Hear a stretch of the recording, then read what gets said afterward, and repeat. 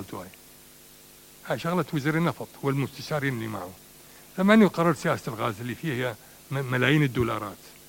يعني الرشوة الواحدة يقال $2 مليار باليوم لبعض الناس، $2 مليون باليوم، 3.5 بعد كده باليوم الواحد رشاوي لشخص واحد بعقد غاز.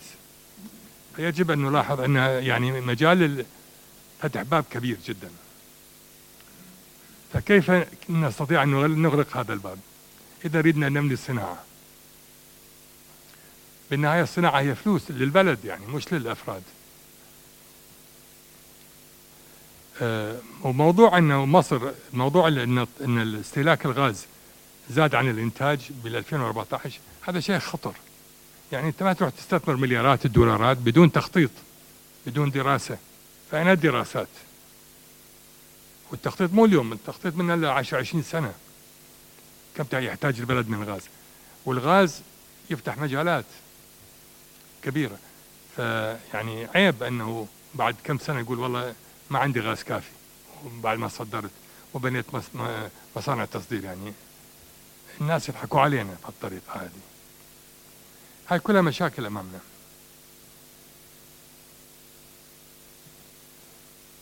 وفي التزامات مالية كبيرة. يعني لما مصر تتفق مع شركة إيطالية لتزويد الغاز عبر 25 سنة، الشركة تعتمد على كلمة مصر أنه والله أنا أزود المصانع والكهرباء كلها في البلد. بعدين ما عندهم. بعدين يجوا يقايضوا مصر في أي محكمة. مصر راح تخسر القضية. يقايضوا مصر بمليارات الدولارات. أنا وقفت الغاز علينا، وقفت الكهرباء، وقفت الصناعة. فهذا موضوع يعني أنا دا أقوله أنه مو سهل على الدول تدخل بها. مو مثل النفط. النفط ممكن النفط انبوب ويمشي، والانبوب هاي عندك انابيب اخرى توصل لك النفط. الغاز يختلف. الغاز زواج كاثوليك بين الاثنين، فيختلف عن النفط. النفط ممكن استبداله بمصادر اخرى، الغاز صعب تستبدله.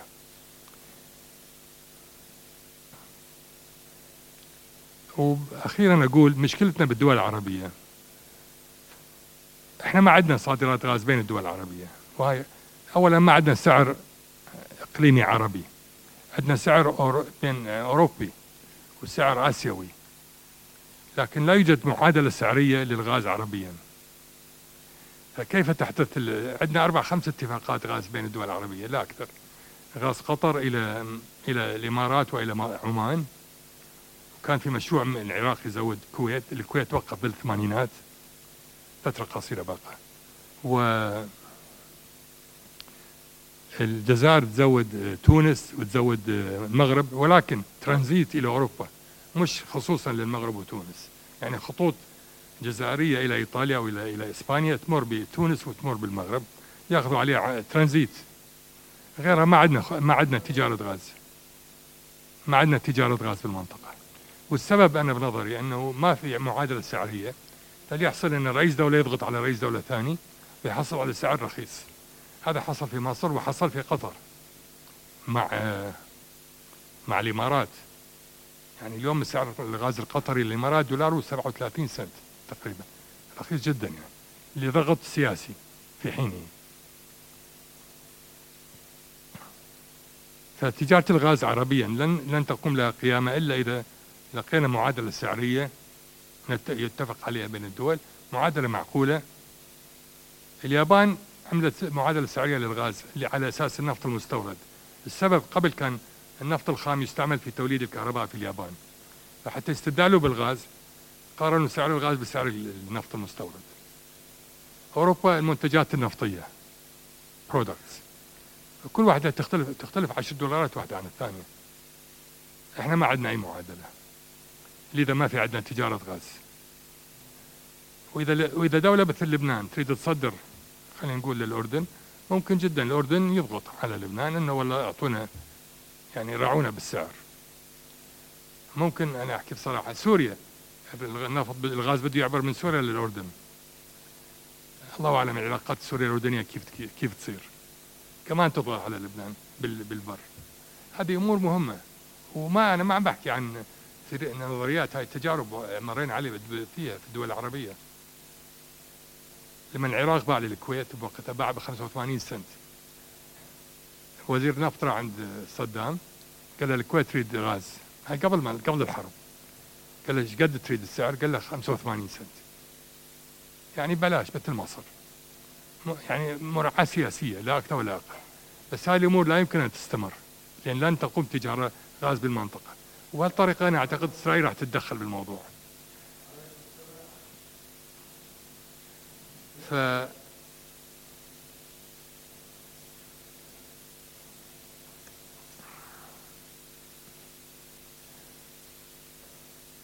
عندما يشيد يبنى، يعني النقطة للبنان عندما يبنى خط أنابيب يجب الأخذ بنظر الاعتبار هذا يمكن أن يوقف في أي وقت، أو تتغير المعادلة السعرية.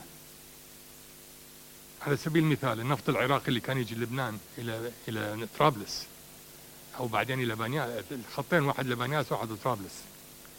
سوريا يوم من الأيام قررت تغير سعر الترانزيت على العراق. الحكومة العراقية وقفت التصدير، راحت إلى طريق تركيا، فخسرت سوريا وخسرت لبنان اللي تغيير في السعر، والخط واقف صار له 20 سنة. يعني تجارة الغاز هي جزء من مشاكلنا راح تصير، فيجب أن نحذر يعني يجب أن ندرس تاريخنا المعاصر وما هي المشاكل اللي ممكن أن نقع فيها. ممكن إن شاء الله الأمور تتحسن، أنا ما متشائم، أنا متشائم ما متفائل. الأمور ما راح تتحسن. بعدين أكو قضية أخرى، وأعطيكم مثال بسيط. اليوم بالعراق خط الأنابيب تبعنا إلى تركيا مسيطر عليه داعش، محتلته داعش.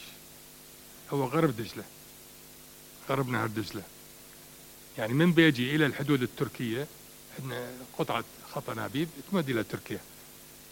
الخط متوقف لأن ميليشيا محتلته. فكل الأمور هذه احنا نعيش في غابة من المشاكل، والغاز هو جزء من هذه الغابة، فيجب أن نحذر منها. وشكرا.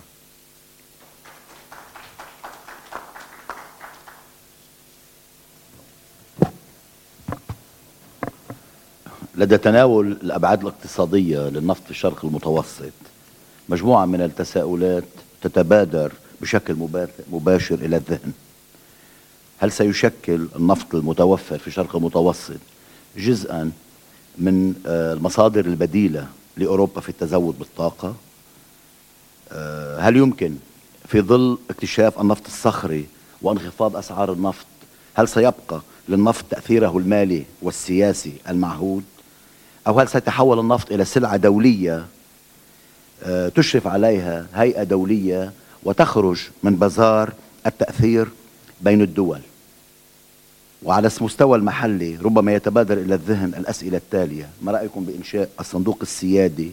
وما هي الطريقة المثلى في لبنان لاستعمال عائدات النفط في حال تم اكتشاف النفط؟ دكتور مروان اسكندر كلم لنا. شكرا عميد. أثرت نقطة بتتعلق بالنفط الصخري. أنا من سنتين وهيدي يعني شغلة بداعي فيها شوي كتبت دراسة عنوانتها The Arab Autumn 2020، خريف العرب عام 2020، انطلاقا من التأكد من أنه اكتشاف النفط الصخري سيؤدي إلى انخفاض الأسعار. وعندكم نسخة منها اللي بيريد يقراها موجودة بالملف. وكنت واثق من هالانهيار. وواقع الحال انهيار أسعار الغاز تحصل السنة المنصرمة، لأنه شركات إنتاج الكهرباء في ألمانيا اللي بيعتمدوا على الغاز من روسيا فاوضوا على تخفيض السعر ونزلوه 20%. الإيطاليين راحوا للتحكيم وأخذوا حكم بتخفيض السعر 20%. هذا قبل التخفيضات الأخيرة اللي هلأ ما بنقدر نجزم إلى أي فترة رح تستمر. كلكم تذكروا أنه سنة 86 كان سعر البرميل البترول $30.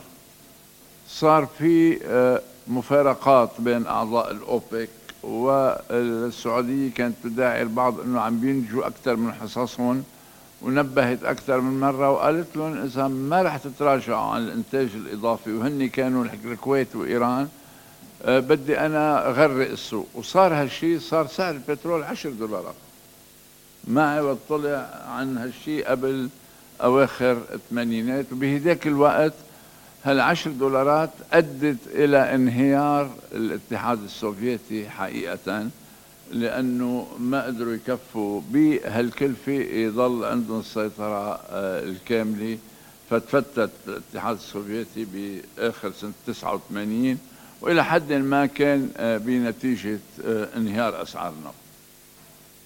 اليوم أنه النفط الصخري سيؤدي إلى زعزعة أسواق النفط ككل، لأنه في كميات كبيرة منه، أنا ما بعتقد هيك.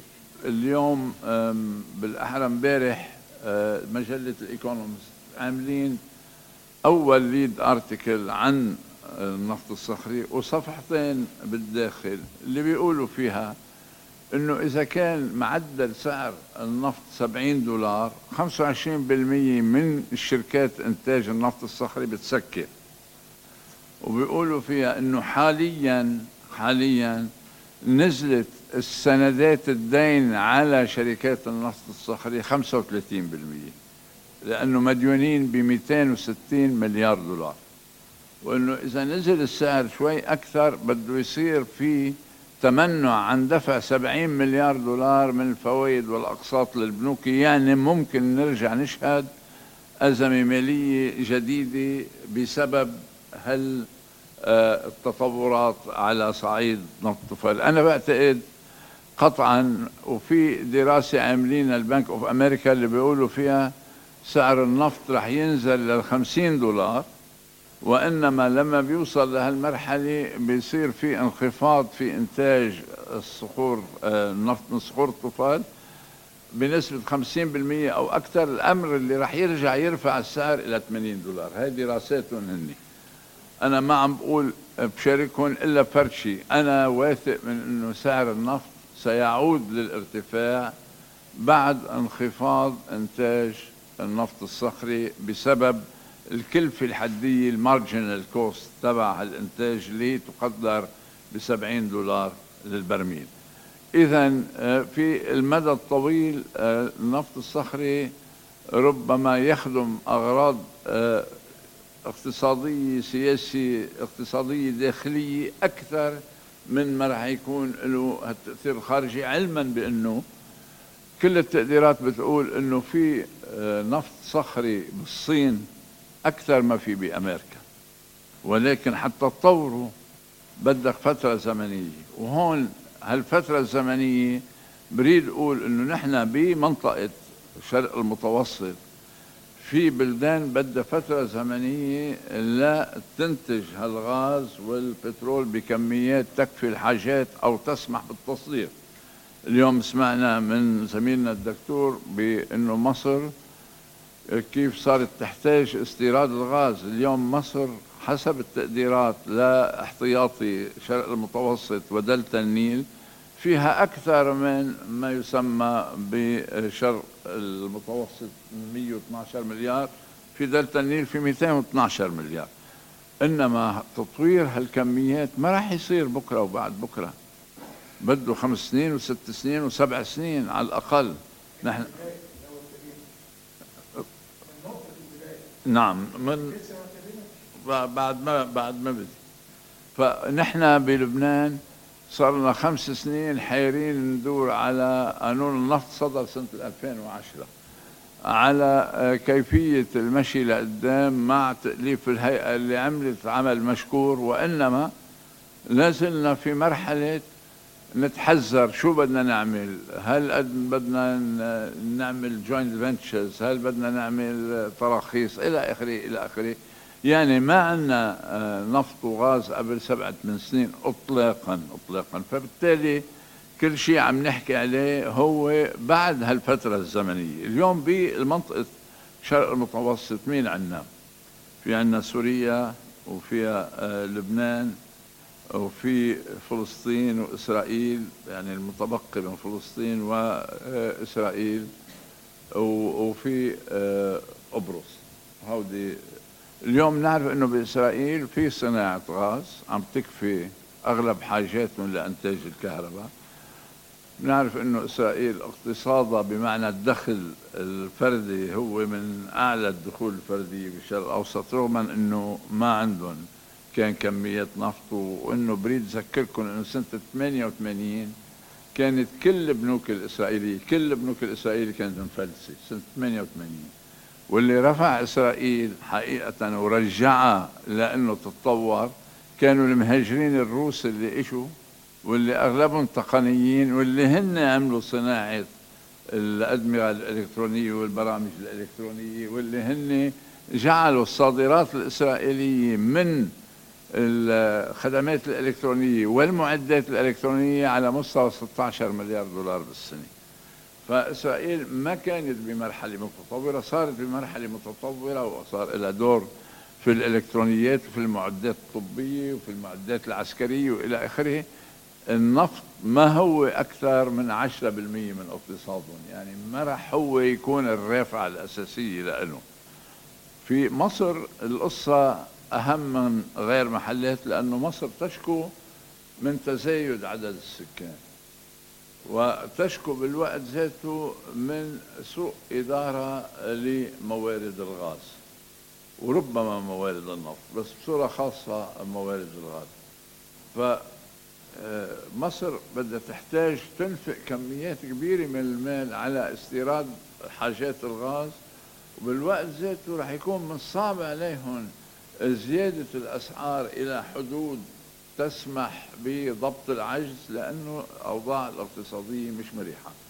ولكن إذا استقرت الأمور بمصر، مصر بين بلدان شرقية المتوسط بما فيها لبنان وسوريا وحتى قبرص، بتكون أكثر جاذبية للمستثمر، لأنه سوقها أوسع، ولأنه عندهم صناعة متطورة. مع غير إسرائيل ما في إلا مصر اللي عندها صناعة متطورة في الغاز. وربما بناخذ مثل جيد على شو لازم نعمل من توافر الغاز لما بيتوافر، من شيء اللي تفضل زميلنا وحكي عنه بالبدايات بمصر، من أول ما بديت الاكتشافات اللي كانوا عم بيكرسوها بصورة خاصة للبتروكيماويات وللكهرباء. وهيدي قصة جدا ملحة بالنسبة لنا نحن يا جماعة. الكهرباء إذا ظلت مش متوافرة، والمي إذا ظلت مش متوافرة، وعجقة السير ظلت كما هي، أهل بيروت رح يهجوا منها، ما رح يضلوا قاعدين فيها، وأسعار الأملاك رح تنزل، وعوائد البلديات رح تنزل، وضرائب وزارة المالية رح تنزل، كله سوا، لأنه ما عم نعمل شيء لتأمين الخدمات الأساسية للمواطن اللبناني. اليوم إذا نحن بدنا نتأمل كتير بالنفط والغاز، بدنا نحسب إنه نحن من هون ل10 سنين شو رح نعمل. إذا ضلينا نحن من هون ل10 سنين عم نكوم على حالنا الدين العام بالسرعة اللي شفناها بآخر كم سنة، ما بنوصل لفترة النفط والغاز، لأنه بيكون البلد حقيقة بالمعنى الدولي، لأنه ما في بلد بفلس تفليس، في عملة تهبط كثير، مثل ما شفنا مثلا الليرة اللبنانية كانت 2800 ليرة للدولار صيف 1992. بس الدولة لا تفلس لأنه قادرة تطبع مصاري، لكن بتصير قيمة المصاري غير نافعة، وبصير الحركة الاقتصادية غير مجدية. فنحن علينا نعالج أمرنا لنستفيد من هالفرصة بالمستقبل بأنه نضبط عجز الموازنة. أنا بعتقد أول سبيل لنا نقر استيراد الغاز المسيل، ونستعمله بإنتاج الكهرباء وإنتاج شركات الترابة اللبنانية. ومش من الصعب إنشاء مصنع للغاز المسيل بفترة قصيرة نسبيا، لأنه في معامل صارت فائضة عن الحاجة بالولايات المتحدة، لأن الولايات المتحدة صاروا كافيين نفسهم بإنتاجهم من الغاز. المحطات اللي كانوا عاملينها لاستقبال الغاز المسيل صارت فايضة عن حاجتهم، وصار بحث من هالنوع وصار على بنا تقدم. لكن لسوء الحظ بلبنان كل ما بنشعر انه في تقدم وإذ بيطلع عوائق من نوع آخر، إجمالا عوائق سياسية تقف في وجه تنفيذ أي مشروع نافع. لكن بكل تأكيد ما عندنا فرصة نحسن وضع العجز قد هالفرصة هاي، يعني ننشئ محطات استقبال الغاز المسيل نستعملها في إنتاج الكهرباء وفي استعمال السمنت، بنوفر $1,600,000,000 حتى بعد هبوط الأسعار. وبالوقت ذاته عندنا بعض الفرص اللي ما عم نستعملها واللي هي خارجة عن نطاق حكينا عن الغاز والنفط.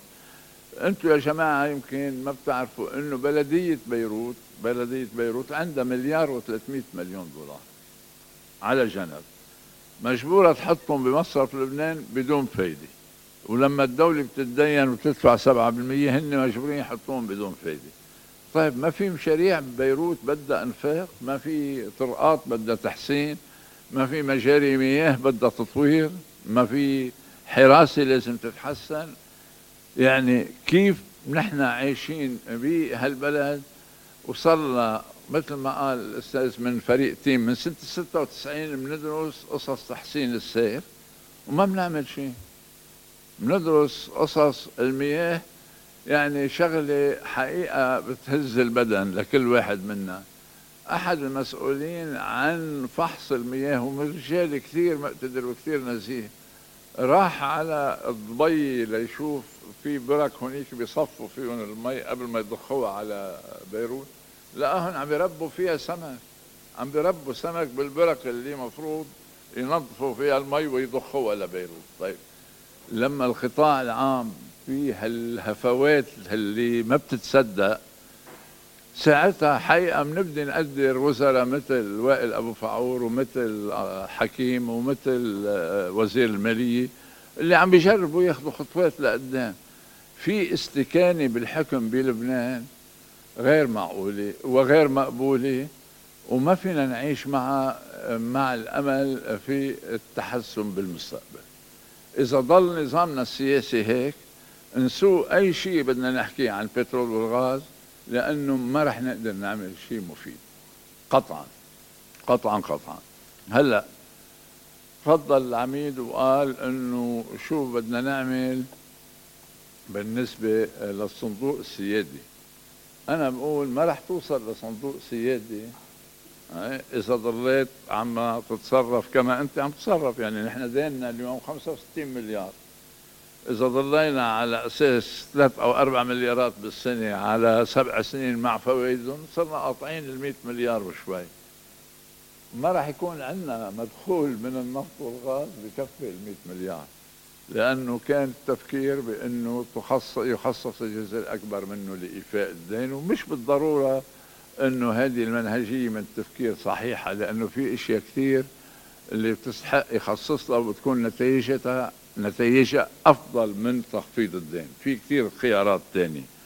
على سبيل المثال لو طورنا المدارس العليا للتدريب على أنظمة الكمبيوترز وبرامج الكمبيوترز ربما بيكون عندنا فايدة أكثر من إطفاء جزء من الدين. إنما المشكلة الأساسية هي بهالتوقع اللي عندنا ما ننغش ونقول خلاص صرنا أغنياء. أنتم كلكم تذكروا إنه من سنتين تعلق يافطات يا نسوان لا تبعثوا أولادكم يدرسوا برا لأنه الشغل هون صار وافر، الجيش بدنا نسلحه أهم تسليح، المدارس رح نحسن نوعية الأساتذة ونوعية التجهيزات، المي وصلت لكم بتدفق هايل. كله هذا من سنتين لأنه صار عندنا نفط. طيب وقتها أنا كتبت شيء اللي بقول فيه إنه ما حقيقة يعني ما كتير انتقدت الوزير لأنه ما بيحمل انتقاد كتير، بس قلت إنه ربما مسبقين على الوقت شوي، خلينا ننطر لطفي ليصير عندنا هالأشياء. بيبعث لي هالقد كتاب عن سياسة الطاقة وكاتب لي عليه انه هذا بفرجيك المنهج العلمي في دراسة الطاقة. اول جملة وهيدي بتختصر كل شيء: لقد آلينا على انفسنا تحويل لون النفط من الاسود الى البرتقالي. واكتفى. هذا بوقف هون والفهم عندكم.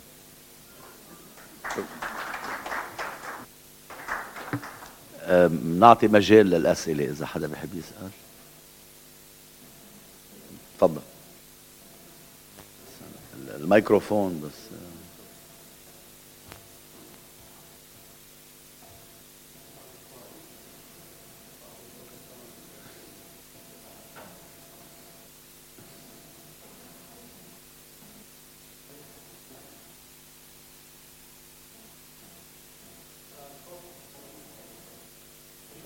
اوكي.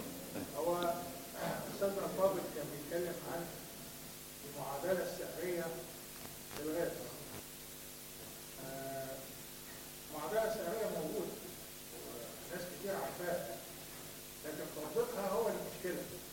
فاحنا على سبيل المثال بعد اكتشاف حقل ابو سنه 82 بعنا الغاز لمصنع سماد ابو قير المليون وحده حراريه ب $2.35 سنه 82.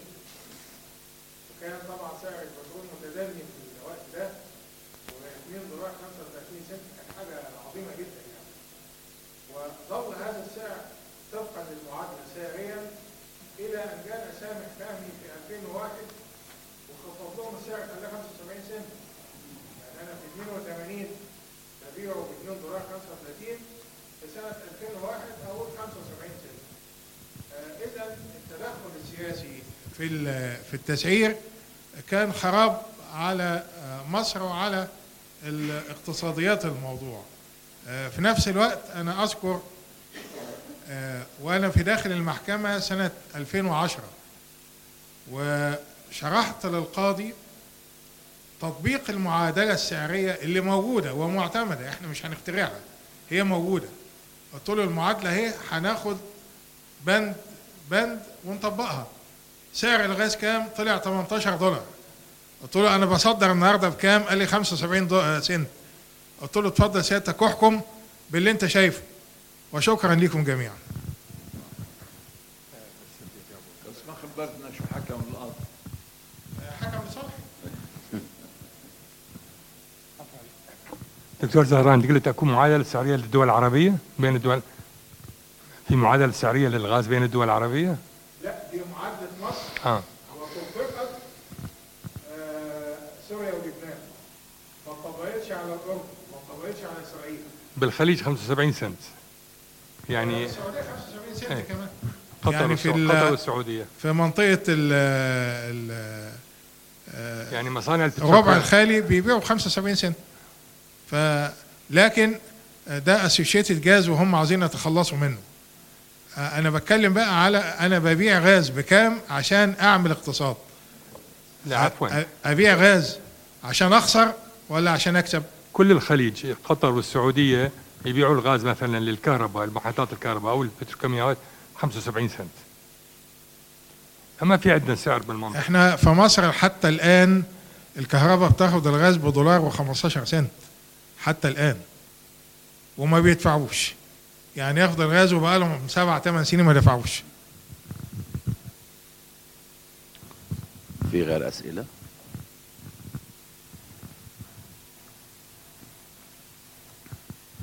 شكرا جزيلا. سؤال الأستاذنا الدكتور مروان. الحقيقة تم الإسهاب في موضوع تدني الأسعار والتركيز على أمرين. الأمر الأول هو الإنتاج الصخري، والأمر الثاني أعتقد تخمة المعروض.